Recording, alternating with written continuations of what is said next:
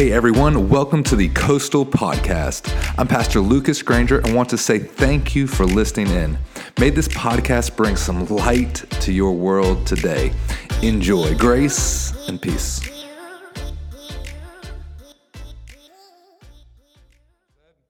Amen. Good morning, Coastal. God is good. And all the time. Thank you, Lord. Y'all have a great Thanksgiving? Yeah, Billy took half my sermon this morning. Thanks, man. Appreciate it. God is good, and He is worthy to be praised this morning. Amen? We've come today to glorify the King. One of the purposes that God allows for us to participate in is to honor Jesus. You know, He came into this world. He came into a hostile place. He came into a place that turned their back on Him, and the opposite of what the church is called to do. So on Sundays and every day, we come together as a body of believers to honor and to glorify Jesus Christ. Amen? Thank you, Lord. Let's pray. Father, we do thank you this morning that you are here. We thank you that you are always with us. You'll never not be with us. We thank you for that grace, that mercy, Lord. This morning, as we approach your throne, as we continue to press into your throne this morning, we just ask that you would have your way in this place. Lord, that you would crucify this man's tongue and my heart and just allow you to come forth. Lord, we just thank you for a word in season. Lord, we thank you for lives changed. We thank you for who you are and what you're doing in our lives and in our community and in our church. Thank you, Jesus. And all who would agree with that would say amen. Thank you, Lord. Listen, we've been in this great series that Pastor Lucas has been teaching us about joy. I don't know about you, but we all need a little more joy, right? I mean, it's been some good stuff the last month or so. We've been in one chapter pretty much, John chapter 4. And he's touched on just about all the great stuff in there, from the point where there is joy in obedience, the fact that I would just drop my thinking, drop my bucket, drop my rope, and be obedient to what God will have for me. There's joy in that. There's rejoicing and joy in that. There's joy in the surrender. Pastor Lucas was teaching us and sharing us the truth about, there's freedom, there's liberty, there is true life and life abundant in the surrender to God. And last week, he was teaching us about that there is joy in worship, that we should be people who desire to worship God in spirit and in truth. There's joy in that. Today I want to just talk a little bit about, and I won't keep you long, joy in the disappointment. Joy in the disappointment. This time of year, as Pastor Lucas touched on, this time of year is challenging for some people a lot of times. Maybe those regrets, those broken relationships, those lost loved ones remembered. It just kind of seems like this time of year kind of just, kind of magnifies that. And disappointment is a part of it. In John 4, we heard the story. We know the story by now. We know that, Jesus went out of his way to a well in advance for a woman to show up and that he would show her that he was all that she would need.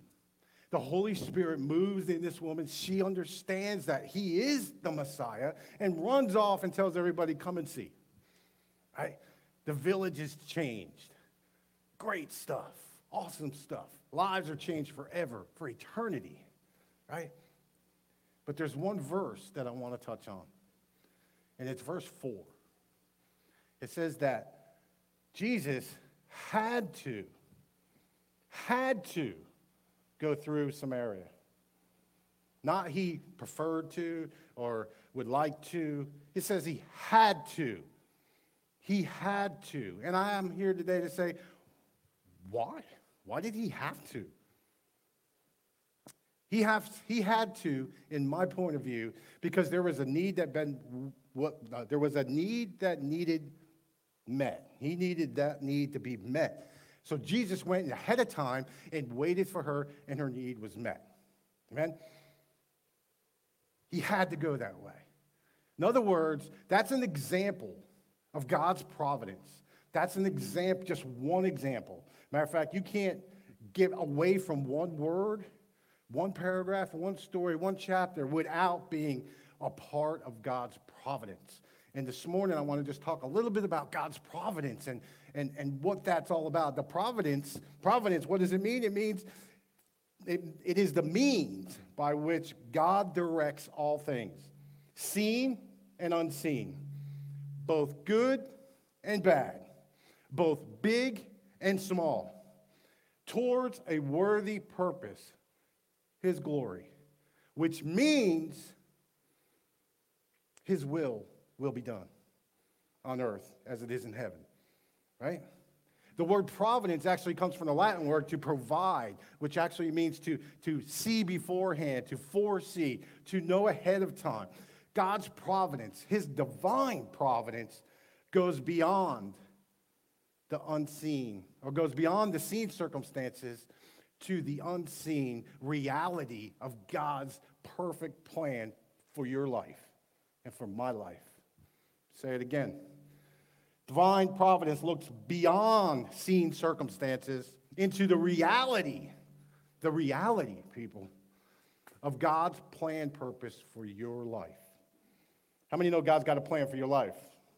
Thank you, Lord. How many knows that? There's a joy in knowing that God's got a plan for our lives, right? What's God's mission? God's mission is to save those that are lost and to mold and shape them into the image of his Son. That's God's mission. That's God's plan. God wastes nothing. Absolutely nothing. Another way you could say that is everything happens for a reason. Anybody believe that? Everything. Not some things, not those things, not her things, not his things. Everything happens for a reason. The psalmist said it this way: the Lord hath prepared his throne in the heavens. His kingdom rules over all. Paul said it this way in Ephesians: being predestined according to his purpose, of him who works all things after the counsel of his own will. Providence is one of the most important things for Christians to understand, in the sense that it is God's hand moving and caring for his creation. You, me, all that he created, right? Divine providence means that he is the absolute ruler. God is in control of his creation. He is the one and only. He is the one who has the final say. Nothing, and hear me, friends, brothers, sisters, y'all out there on the internet, listen, nothing, absolutely nothing is outside of God's providence. Nothing. Absolutely nothing. And we got to take that and we got to understand that, because there is joy in understanding that truth. There is joy. Providence is the unseen rudder, if you will, that steers a ship. That's what God's providence does. He directs and leads us in a way that he desires for us to be. Amen? Another way of saying it, God makes great doors swing on little hinges. Great big doors swing on little hinges, because he is a great big God and because he is in sovereign, total control of all things. When someone understands the providence of God, they understand that God is in complete control and he will use your sin, your past failures, everything in your life, and he will recycle them and he will use it for the good, for your good, for the kingdom. That's God's purpose. That's God's providence. So I want to look at an instance of providence today. Anybody here, Joseph? Please one person raise their hand. Somebody here, Joseph? Okay. Thank you, Lord.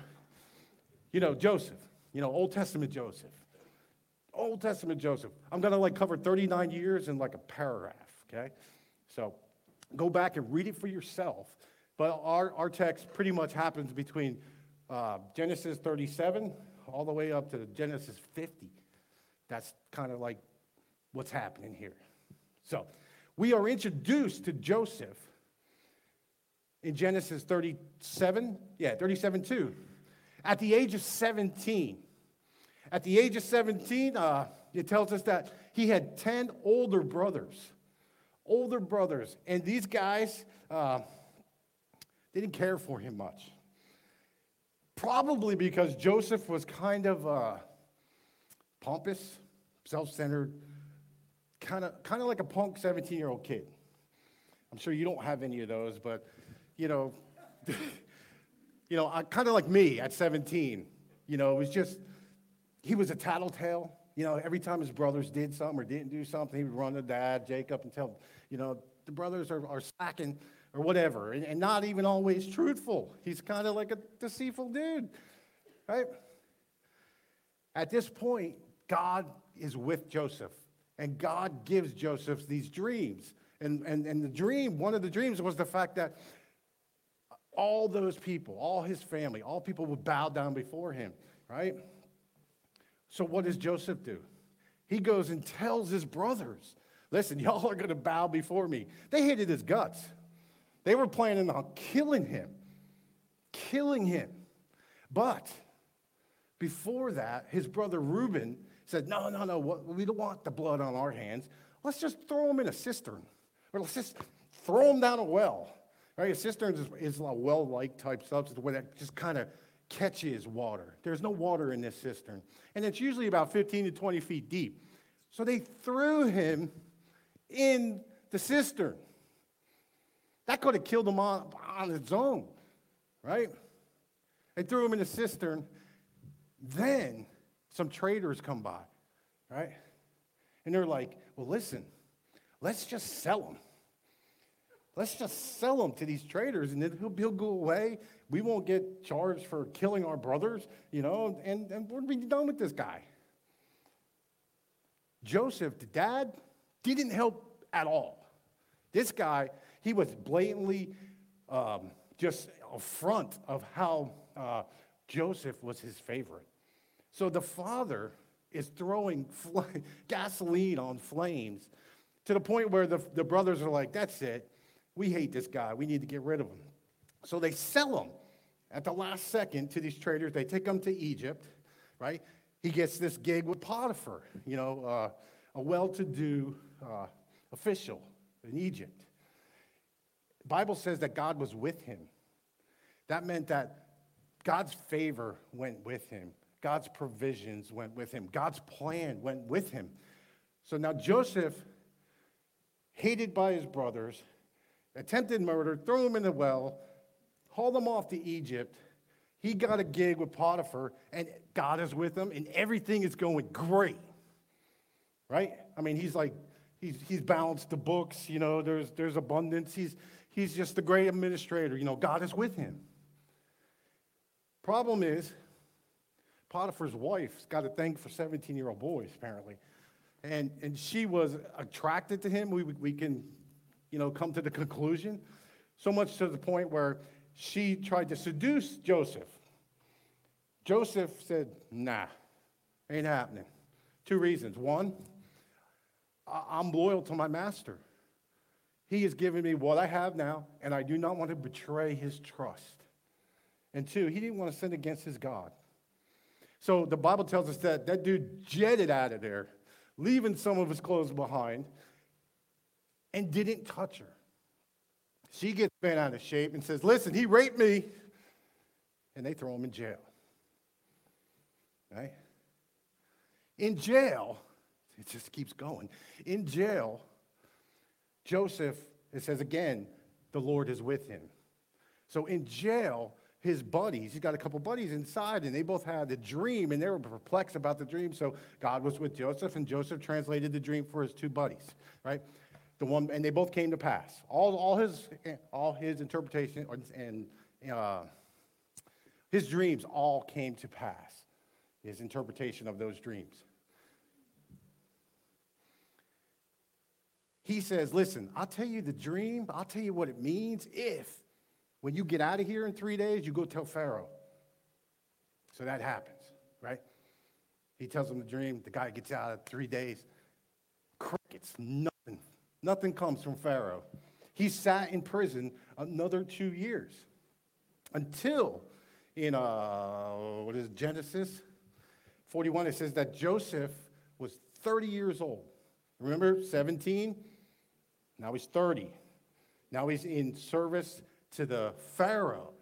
Now he's been promoted, if you will, in a spiritual kind of way to his next step. He interprets Pharaoh's dream as that 7 years of plenty and harvesting, and then there'll be 70 years of famine where there'll be no sowing and no plowing, and millions would die. So Pharaoh's like, okay, handle it. Handle it. He put some things in place so that the grain would be saved and all the provisions for the lean years would be there. Then, 7 years abundance go by. 2 years into the famine, Joseph's brothers show up looking for some food. Joseph's brother shows up, and now he's 39 years old. 17, 39. That's some bookends. So let me ask you a question as we kind of meditate on the life of Joseph. Who's in charge of your world today? Who's in charge of your world? Not the world, your world. Who's running your show? Who's in charge? That's basically the question that Joseph had to deal with for those 13 years in prison and the 22 years that he was estranged from his family. That's basically what Joseph was dealing with. When we realize that God is caring behind the scenes for you and me, for his creation, there is joy in that. There is joy in knowing that even in the disappointments, God is in control. God is in charge. Even in the disappointments, listen, God is in control over all world powers. He's in charge of all world powers, right?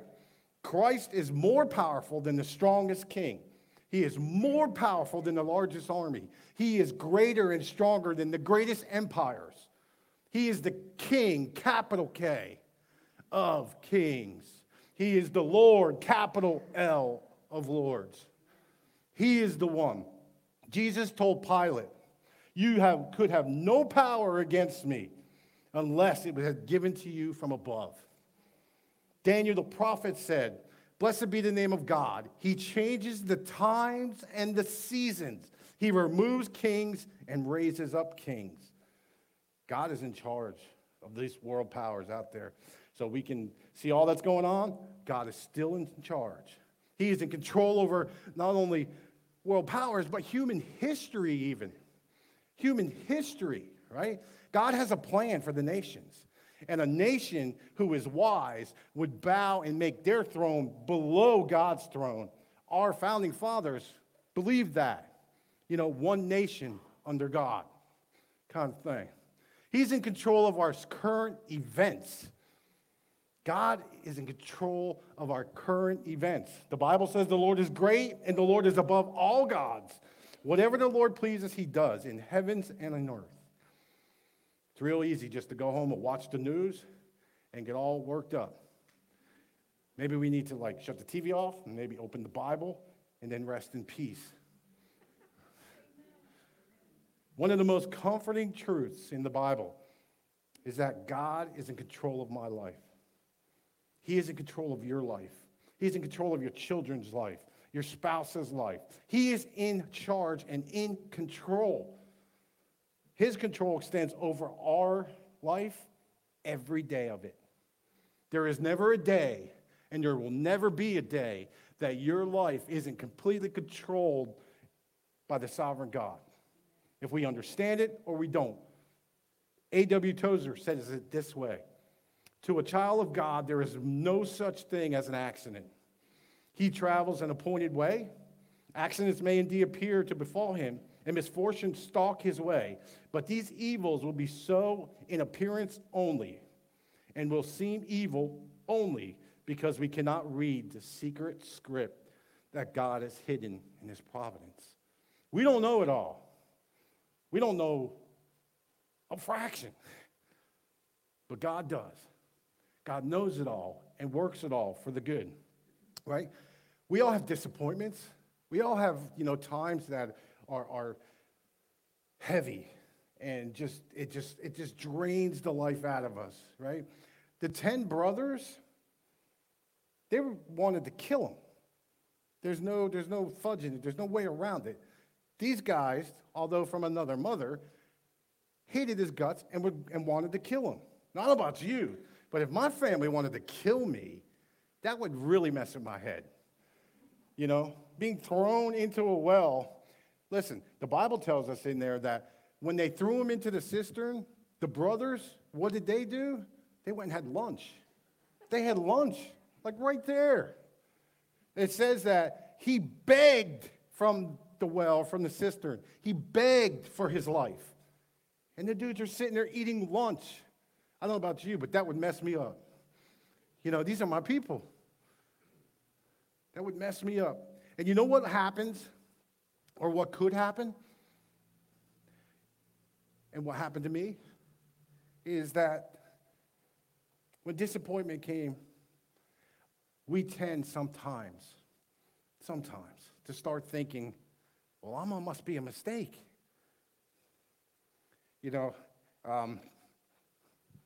I can remember, I started meditating on that a little bit this week and trying to find that life-changing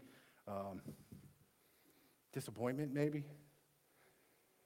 And it was blank all week. I couldn't find it. I'm just so blessed. I couldn't find it, I guess.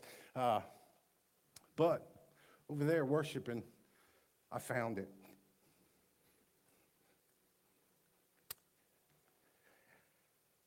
Thank you, Lord.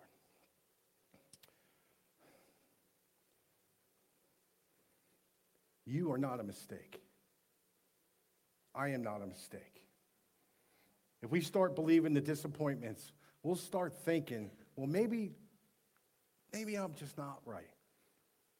Maybe I'm the problem. I remember, it's funny how you remember things that you would never remember. Like I can't remember yesterday, most of it. But, I can remember a point in time when I was about that big, and some may have heard this and probably haven't. But, as a real young person, real young, like young, my dad decided he was leaving. And I was glad that he left. I was glad, because all the stuff that was going on wasn't good. And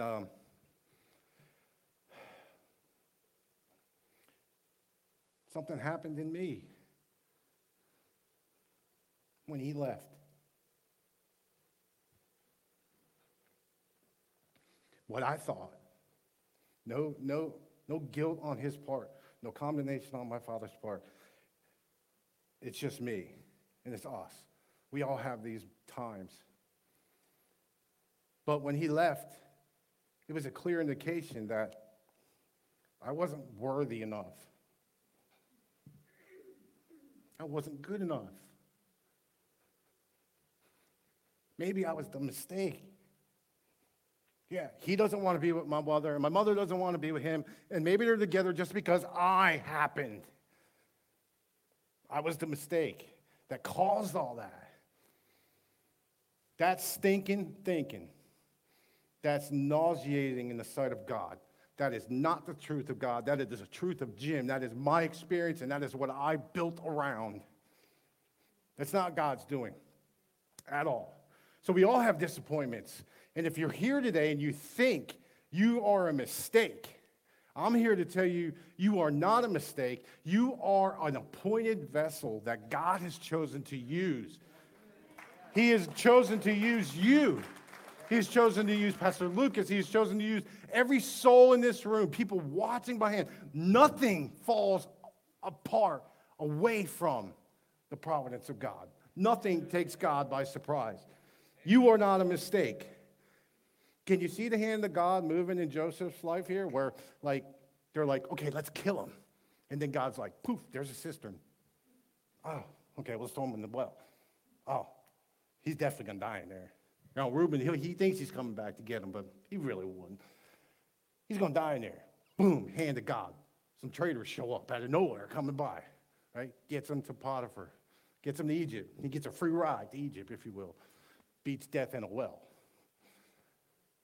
God's providence. He's always ahead of us. He's always a step ahead of us. He's always waiting at your well for us to come. You know, Joseph was disappointed by his family.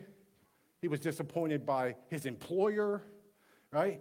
He was disappointed by his friends. You know, he was loyal to Potiphar. One accusation, and he's thrown in prison, and it says that his master forgot about it. That just seems like doesn't seem right. God, why do you do it that way? Friends, we all know friends. You know, we've had close friends, and you know, stuff happens. We're all imperfect, broken people, so. Joseph had joy in the disappointment because he knew the Lord was with him. He knew the Lord was with him. At some point, Joseph learned this truth. And at some point, we learned this truth. The truth is that God's plan for Joseph and God's plan for you is so much greater than we can even understand. So much greater than we even can see at times. He learned that God's plan in all of this was bigger than him. And it was so much bigger than him. And it is so much bigger for you and me. How do we endure disappointment? I think Joseph learned this truth. We find it back at the well. Right? How do you continue to endure disappointment and difficulties and challenges in your life? How do you endure? Jesus said it this way. I have a kind of food you know nothing about. He explains in verse 34 of chapter 4, my nourishment comes from doing the will of God, who sent me, and from finishing his work. You know, if you're suffering and you're having a hard time and you're just out there and you don't understand why, it's hard. But those same circumstances, those same challenges, if you know why, if you know there is a purpose, if we know that God is going to work this, it is so much easier to endure disappointments, those difficulties, those challenges. Listen, Joseph had big dreams in his life.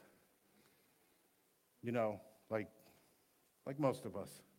He had big dreams at 17, big aspirations, had it all planned out like we thought we did, right? But at some point in this story, I can't help but think that Joseph had to have said to himself, why me? Why me? There are times in our lives that we ask ourselves, why does this got to happen to me? Why me?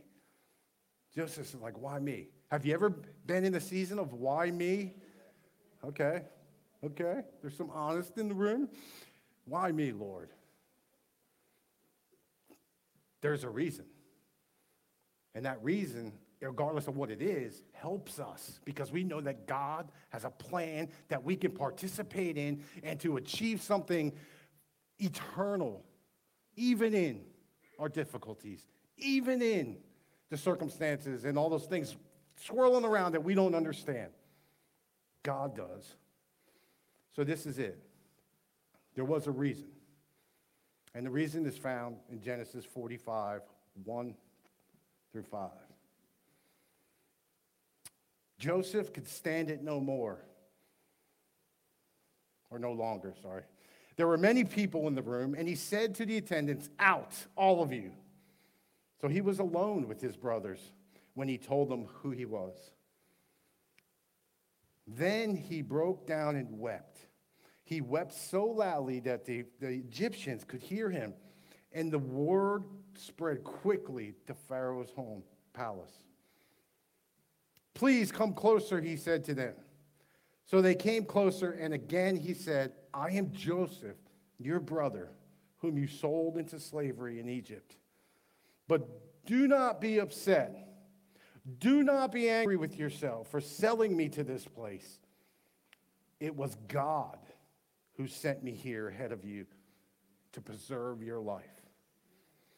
All that, those 39 years of his life, there was a plan. There was a purpose. There was a higher calling to get him to where he was going. And when he got to where he was going, God used him in a big way. Big way. Even though Joseph's life was turned upside down, and he suffered many, many lonely nights, lonely days, just the trials of heartbreak and all that. Hebrews 13 tells us, "Be strong and courageous. Do not fear or be in dread of them, for it is the Lord your God who goes with you. He will not leave you nor forsake you." Listen, when the plan of God is always bigger than we could see or understand. And to the end of this story, we know that Joseph, because of his obedience and because of, being used in Egypt, he saved millions of people. Millions. Including his brothers. Including Potiphar. Including his employer, Pharaoh. Including it all. Joseph saved them all. Even though all the injustice fell on him, seemed like, he knew, we know, we have joy in knowing that God is in control. His plan will come to completion. Joseph, if you can't see it yet, is a foreshadow of Jesus Christ. Joseph and Jesus, a lot of parallels there. So, because we know, okay, guys,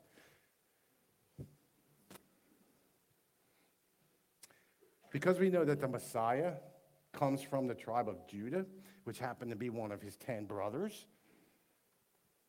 not only did Joseph, through his story, through his life,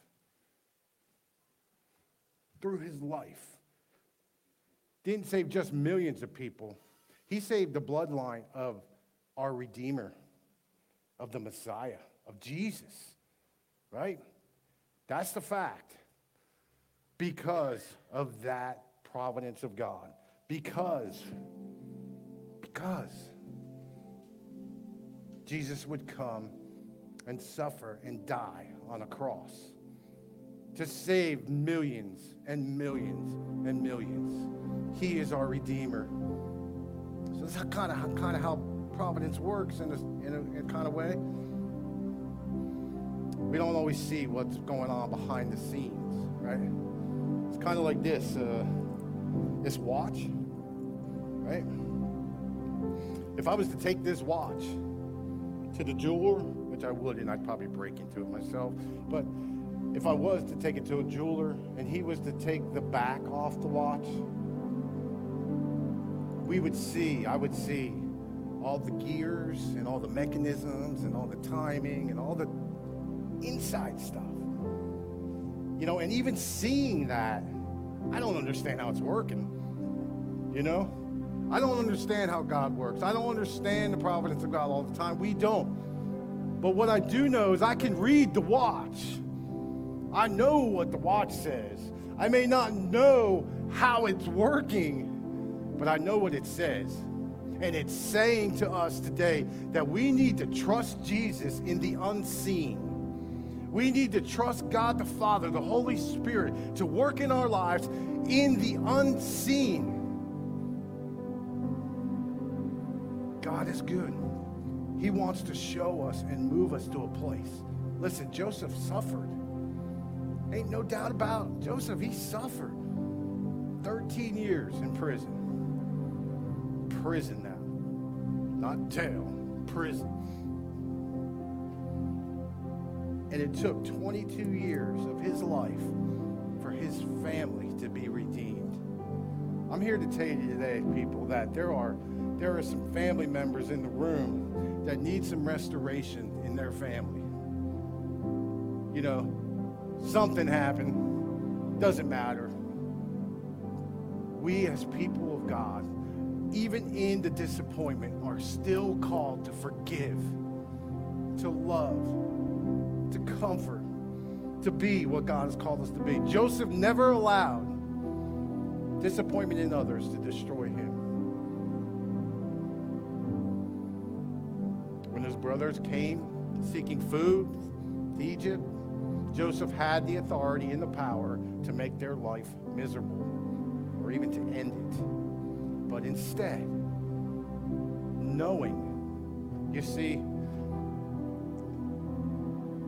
when in Genesis, when it said that Joseph wept uncontrollably, I believe that in that moment, the Holy Spirit, God himself, spoke into his spirit.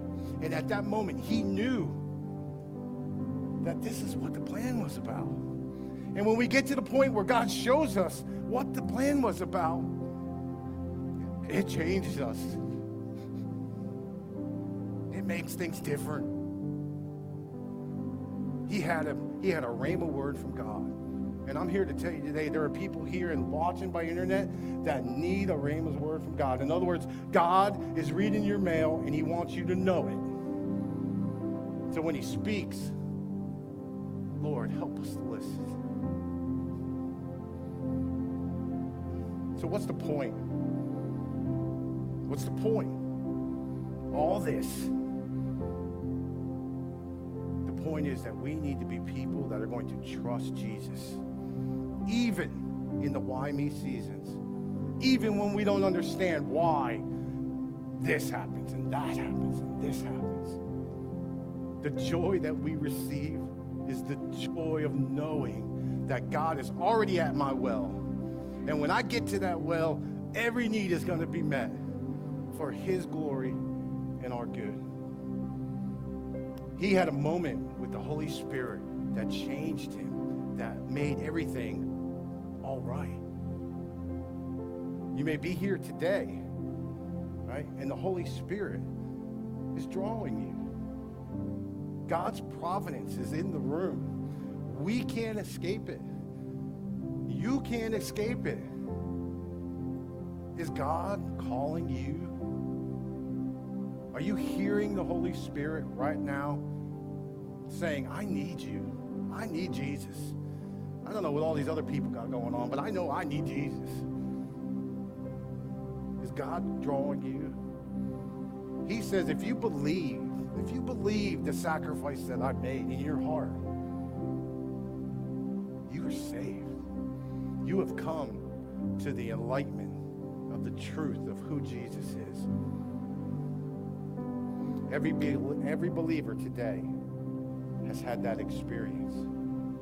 So if you're here today and you haven't, you're not alone. We're all there. So what is it? What is it that's controlling your world? What is it? If you're here today with all eyes open and you have never experienced the providence of God through the saving grace of Jesus Christ, and the Holy Spirit is pounding inside of you right now, he might be calling you. So if that's you, with all eyes open, with all people looking around, shoot that hand up. Because I'm shooting my hand up. I need Jesus. I need more Jesus. More and more Jesus. Okay. Thank you, Lord. That is an amazing thing. But like we think and understand, if God is drawing you, he will complete that. he will finish the work he started in you and in me. Who's controlling your world? I'm here to tell you, God, the Lord Almighty, who was and is to come. Let's pray. Father, we thank you this morning. Lord, we thank you that you are in complete sovereign control.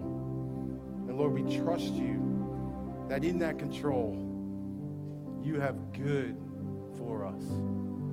Lord, we don't always understand why it may take 20 years, but Lord, we trust you. We pray that the Holy Spirit would give us the courage and the endurance that it would take to achieve your will. In Jesus' name, amen. Before you move, can you put Romans 8:28 up there? Text up there. Text says, what's the first couple words? And we know. And I know. Not Randy knows. We know. We know. So, because we know, we're going to read it together. And we're going to allow God's Spirit to cement the truth of who he is in us as we read the truth of God's word together as a body of believers. Amen? Ready on 3. 1, 2, 3. And we know that God causes everything to work together for the good of those who are called to your purpose. Yes. Thank you, Lord. Thank you, Lord. God is good. Amen? He's in charge. Amen? God is large and in charge in your life. If you would, let's just sing a song together. Stand to your feet. Well, we hope this podcast has blessed you. In case you didn't know, we are in the middle of renovating a brand new facility right here in Brunswick County, North Carolina. So listen, 2 things. Please take a moment and pray for us. Also, if you'd like to give to the ministry, sign on to the website at mycoastalchurch.com/giving. Hey, have a wonderful, wonderful day. Grace and peace.